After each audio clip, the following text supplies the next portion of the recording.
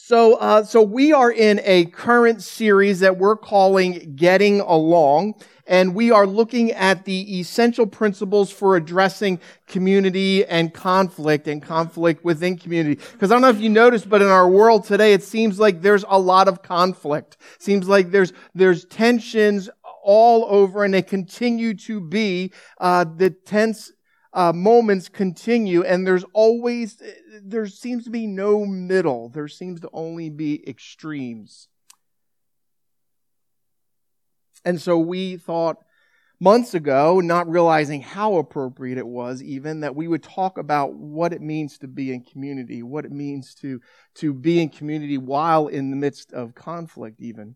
And so 2 weeks ago, Pastor Jeff launched the series where we said the first thing about community and about dealing with conflict in community is that unity is a priority. That Jesus prayed for unity, that He prayed for us that we would be in unity. And unity isn't about being all in agreement, but it's about one body. And Pastor Jeff talks about that we should be humble and gentle and patient from Ephesians, and that our attitude is humility and our way is gentleness. And then last week we talked about culture, that we are called to observe our culture and we're called to lead our culture, and that the church is outwardly minded, or the healthy church is outwardly minded, and that we have the role of servant and the way of friendship. And so we have 3 more weeks left in this series, but this morning the third part is we're going to talk about the Bible. We're going to talk about the Bible and the impact or the place that the Bible plays in our community or in community. So increasingly, Americans see the Bible as a relic of the ancient world. And how could it possibly guide us today is what people would ask if you were to talk about the Bible with someone. Some even consider the Bible to be dangerous, that it has been the supporter of violence, that it has been the supporter of slavery and discrimination against various people groups. There was a study done by the American Bible Society and Barna Research Group, and part of that study I want to put up on the screen, and it's not a great image because the slide is not necessarily the most clear, but it was the best I could do. So it's a little fuzzy. I know we don't like that. But I wanted you to notice that it says frustrations when reading the Bible. Now, what I love about this study is what they did was they looked at different cities. And so this was a reflection of Philadelphia. And Philadelphia, when reading the Bible, 30% find no frustration. So if you had 100 people in a room, 30 say that they have no frustration in reading the Bible, while 70 would say that they're frustrated with it. 30% don't have enough time to read it. Now, I was curious, is that the same 30% who have no frustration? Just saying. 20% don't know where to start. It's a big book, right? Where do you start? 20% find the language of the Bible difficult to relate to. A few weeks ago, it was in August, I preached a series and I preached a message and used the word splagna. I had said it was my favorite Greek word, and I had made the comment that it's such a great word that I wish I had a t-shirt, and someone got me one. Yeah, I should have wore it. I know, it's not in my notes. But the reason the Bible is difficult, 20% find it difficult because the language can be difficult. I mean, splagna, it means compassion if you weren't there. And it's kind of it's that gut feeling we have when we see something that needs to change, when we see an injustice. It turns our guts inside out. And so splagna just sounds like that word. I just think it's a great word. So finding the language of the Bible difficult. 14% are not excited about reading it. 12% don't understand the history. 12% the layout is difficult to navigate because there's an order to the books that doesn't necessarily make sense. And then there's chapters and numbers in it as well. And 11% find the stories are confusing. So Americans see the Bible as a relic of the ancient world, and the vast majority would feel that way about it. But we think otherwise. We see the Bible, and yes, we recognize that it describes some violence and it describes oppression that has been enacted by fallible humans, but it also provides a better way to live life. We believe that God speaks truth to the world today through the Bible, and that's why Bible study is such an important part of our life together at Hope. And that's why we understand that, or so that we can understand these ancient writings better, so that we can get to know God more. I'm going to talk a little bit more about that, but I want to pause for a commercial break. So I happen to be leading a small group beginning on Tuesday evenings, October 8th at 7:30 right here in this building. And we're going to use Andy Stanley's study, Irresistible, talking about the Bible, the Old Testament and the New Testament, and it'll be an exciting time. So if you have nothing to do on Tuesday nights, beginning October 8th at 7:30, I'd love for you to join us here in, it's one of these 4 quadrants. I'm not sure which one, but the walls will be up and we'll be in one of these 4 sections. So I'll meet in the lobby on October 8th at 7:30. If you have questions about that, seriously, talk to me afterward. There's details in the program, but it does say Thursdays instead of Tuesdays. It is Tuesdays beginning October 8th. If you've never read the Bible, or when you have read it, you found it frustrating like the folks who were in that study, let me offer you some quick tips. Some things that people have told me that I found useful is focus on one book at a time. You need to imagine that this is a collection of books in a library, and you can pull one book off the shelf. And so there are books in here that you could read that are written as poetry. There are others written as history. There are others that are written that are letters written to other people. So it's like reading someone else's mail. And so when you read them, they're not designed to be read from cover to cover, but it's meant to be read in little sections like that. So it's not a chronological order. Also, when you read, it is difficult. There are some difficulties, some things that are difficult to understand. So one of the things that you should invest in, and there's great ways to do that now, is other Bibles that will help you to understand different translations, but there's also commentaries. And back in my day, when I went to seminary, you had to invest in buying all those things, and it got pretty pricey. Now, you can go to a free website called BibleHub.com. BibleHub.com. It's all free, and you can learn about the word splagna just by going there and searching splagna. And all the things I said, I probably stole right from there at BibleHub.com. So great resource. Keep a notebook because your thoughts and questions are great to have as you're reading. Small groups like the group on Tuesday, October 8th at 7:30 are a great way to support you as well. And anything that's worth doing takes time to develop, so it requires an investment. If you never read the Bible, another suggestion that I've made often to people is reading the Bible as a novel. One of the things that we get hung up on is some of the language that's in here. I get that, the numbers and the chapters. That there's not necessarily a chronological order to it. There are some authors that have taken the Bible and they've turned it into a novel, and you really begin to see the story that it's written. Walter Wangerin is probably one of the most famous, and I love these books. I have them all. The Book of God is the Old Testament. Paul is the story of the New Testament after Christ was resurrected, and then he has one just called Jesus. They're great books. They're just compelling stories, and you just get this beautiful understanding of the message of God through Jesus. So let me encourage you to do those things. So here at Hope, we believe it's important to study it and to follow it, but the real question is, how do we understand it? What is God trying to say to us through the Scriptures? How does God want us to take what we understand in the Bible and communicate that message to our world? And this is going to take study, this takes wisdom, and it takes spiritual discernment. So Paul wrote a letter to Timothy, and Timothy was a young leader in the church. And so this is one of those times when you're reading the letter that's called Timothy, we're reading Timothy's mail, because it was a letter written from Paul to Timothy. And in Paul's letter, he challenges Timothy in his faith and leadership. And it's up on the screen. It says this. Paul says, "But you, Timothy, must remain faithful to the things that you have been taught." Timothy grew up in a Christian home. So he is, in a sense, a second-generation Christian.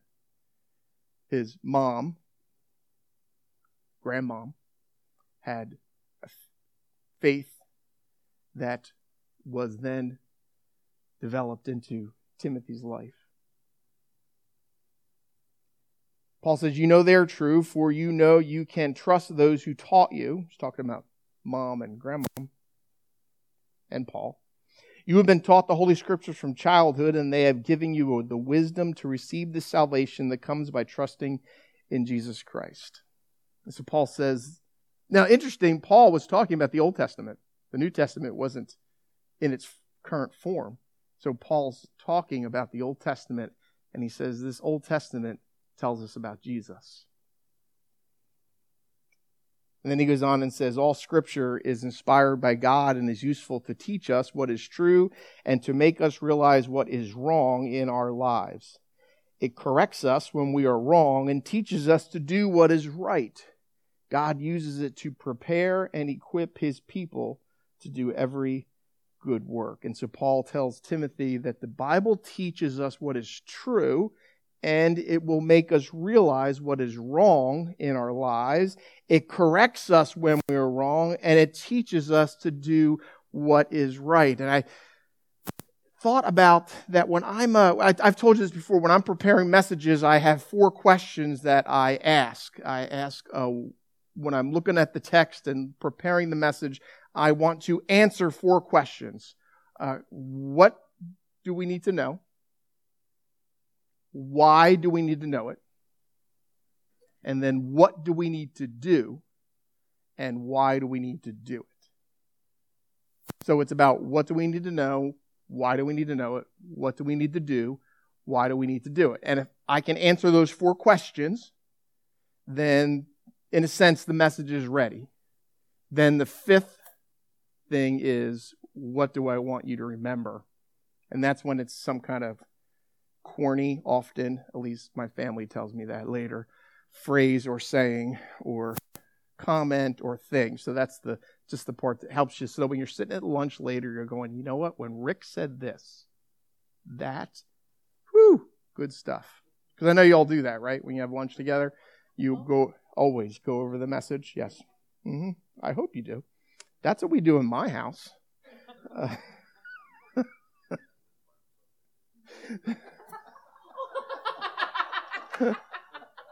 Wow.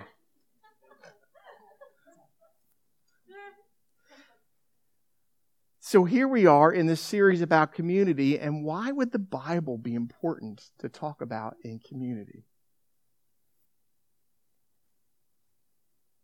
It teaches us what is true and make us realize when there's something wrong in our lives. Have you noticed that people can be wrong? And there are times that you are wrong.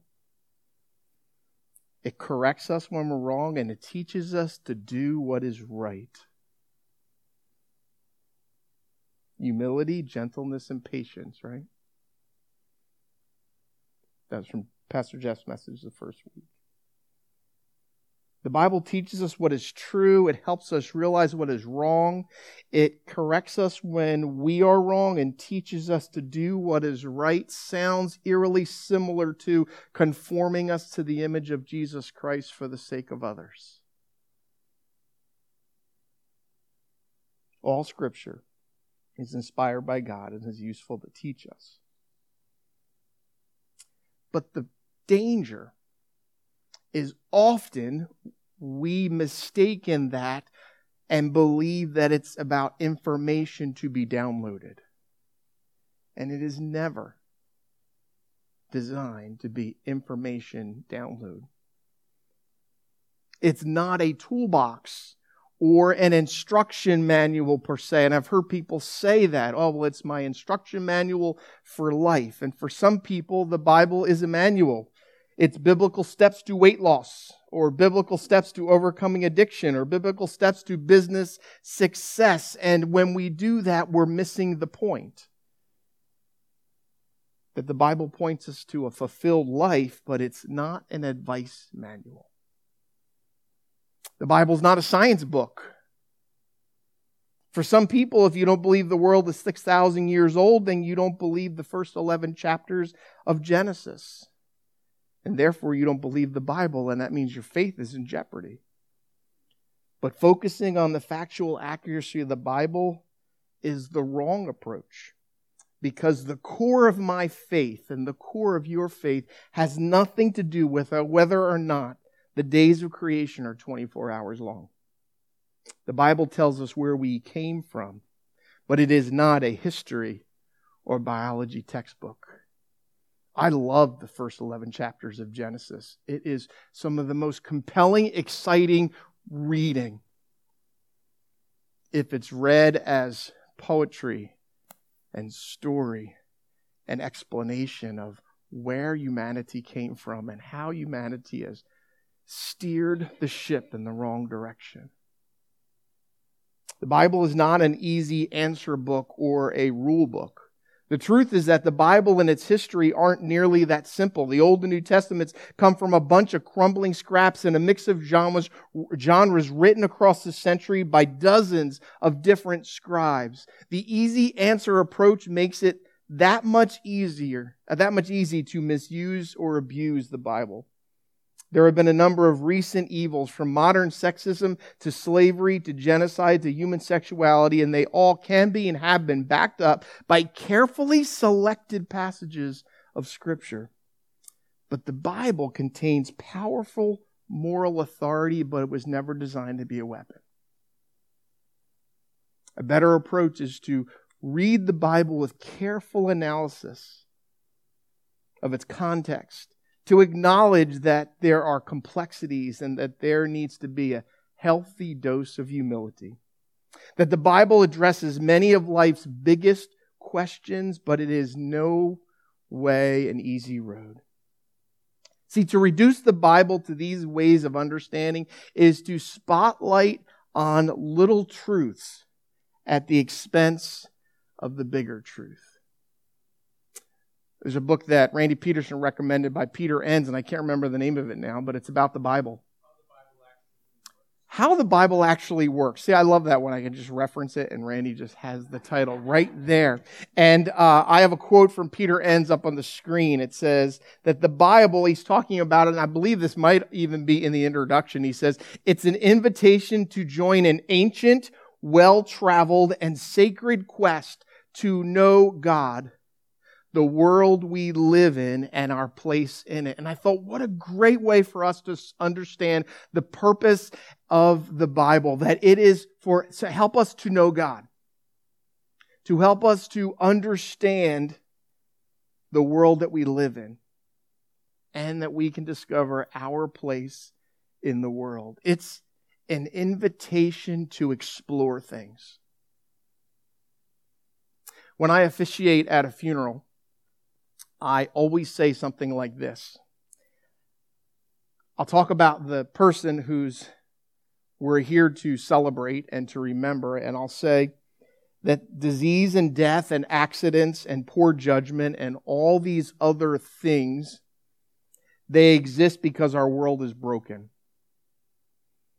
And it's imperfect, and it is not the way God intended. That's a truth from Scripture.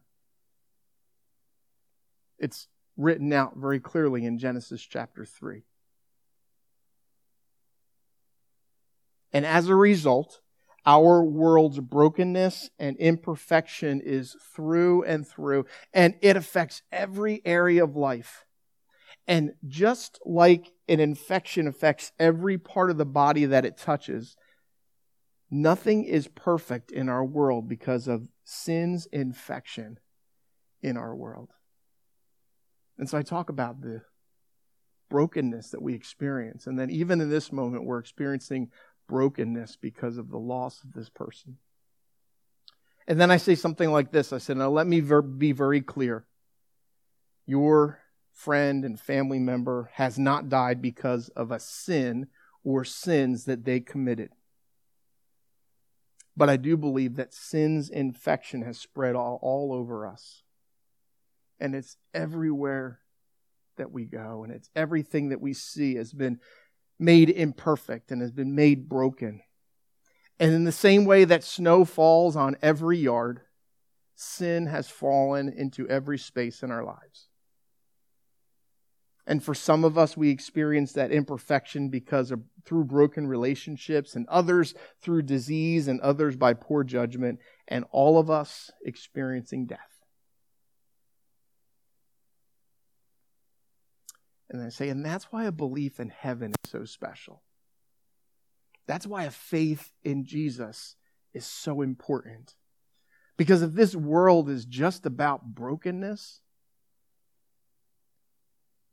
it's easy to believe it's not worth living. But if we believe in a faith in Christ, if we believe that someone can make a decision at 83 years old, I'm going to follow Jesus, that changes everything. That means that while snow may fall, or sin may fall in every yard, and it may infect every part of who we are, we believe that God, in His infinite wisdom through Christ, is able to remove the sin, eradicate it from our lives, and change us, and lead us into a life that is filled with goodness and grace and forgiveness and broken relationships and disease and all those things that sin affects can be made new and clean and good. And that's why heaven is so special. And all of that comes from an understanding that the Bible is all found out because we look at it as this ancient and well-traveled and sacred quest to know God and discover that there's a world that we live in, and it's not the way God intended. But yet God wants to make it all right. And God can make it all right through Jesus. And we can discover the place that we have in this world. So the Bible is this invitation to explore. And through our exploration, we become more like Jesus. And so the big truth of the Bible is Jesus. Yeah, there are layers and layers of depth and truth and revelation to be found in studying Scripture. But the main story of the Bible is Jesus. And the purpose of the thousands of words point us to the final word, Jesus Christ. So as I was doing some research for this message, I was Googling. And, when you start Googling combinations of words, you never know what you're going to find. And so, I'm Googling Bible, true, Jesus. And just, it's just, let's see where that takes me, And then from there, you end up, Anyway, so I'm all over the place doing some searching, just looking to see. And I found a New York Times article. And the title of it is what really drew me in. And it wasn't a great article, to be honest with you, so I'm not going to share a lot about the article. But the title really caught me. The title is, "It's not important if the Bible is true. What matters is that it's real." And so the author went on about the difference between truth and reality, and that it doesn't need to be true if it's real. And then at the end, he said this. He said, "This Easter," it was written at Easter time, "this Easter, think of what so many of us have in common: a need to bring order to our lives, a desire for transcendence, and a love of stories.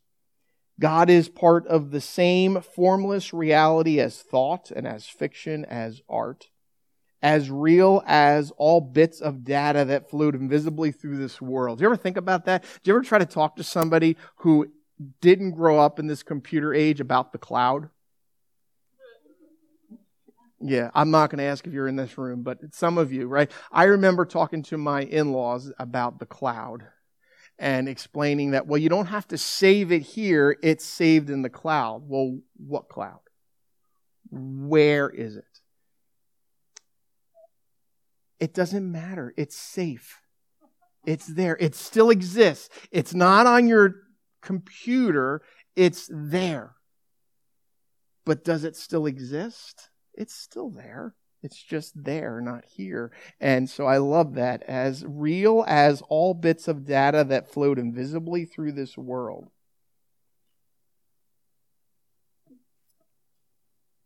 So my laptop is wireless, and somehow when I hit Control P, that information goes to a printer in the other room. That data is real. Somehow it does that. As real as all bits of data that float invisibly through this world, somehow creating output in the form of meaning. In this sense, everything that moves and shapes us is real. And so he goes on to talk about, while we may not believe the Bible is true, we can believe it's real because of the impact it has had on our faith. I would say that I can believe the Bible is true and the Bible is real. Because I have witnessed life transformation in my life. I've witnessed life transformation in men and women over decades. And that's real. And that's the Bible being real. It's the story of God and our world and our place in this world. And so here we are in Mount Laurel at this campus that we formed, and the intent was not so that we would necessarily have more people. Yes, that's a byproduct. The goal is not more people. The goal would be introducing Jesus into the lives of people. And so what a great day to talk about God and our world and our place in this world, and to have our first baptism. Thanks for planning that way, Jim. Appreciate it. The Bible is true and it's real in our hearts and our lives. Will you stand with me for closing prayer? And so God, thank you for this time that we've had to worship you. And God, I pray that our worship has been inspiring for each other, but God, more importantly, I pray that it's been honoring to you. I pray, God, that the words that we've shared and the thoughts that we've had and the conversations that we have brought honor to you as well. And now, God, as we move from this place into the other places of our lives, as we go off into the different worlds that we'll encounter, whether it be our home world or restaurants, or whether it be tomorrow at school and work, God, that as we move into those spaces, that God, we would recognize that there's a world that sees that the Bible is just an ancient relic. It has no meaning in our lives as a culture. But yet we hold it and believe it to be true and real, with all of its history of being used as a weapon against awful things.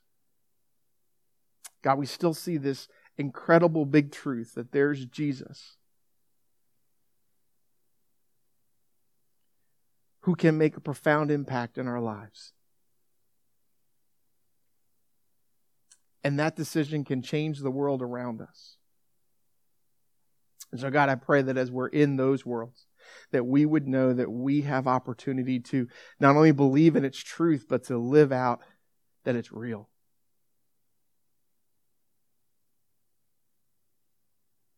To a world that's desperate to know that kind of love. So God, I thank you for the men and women in this room. I thank you for the lives that are represented here and for the opportunity we have to impact the world around us. And I pray, God, that we would make that happen, that the kingdom of God would be reigning in and out our world. And we pray all these things in Jesus' name. Amen. You guys have a great day.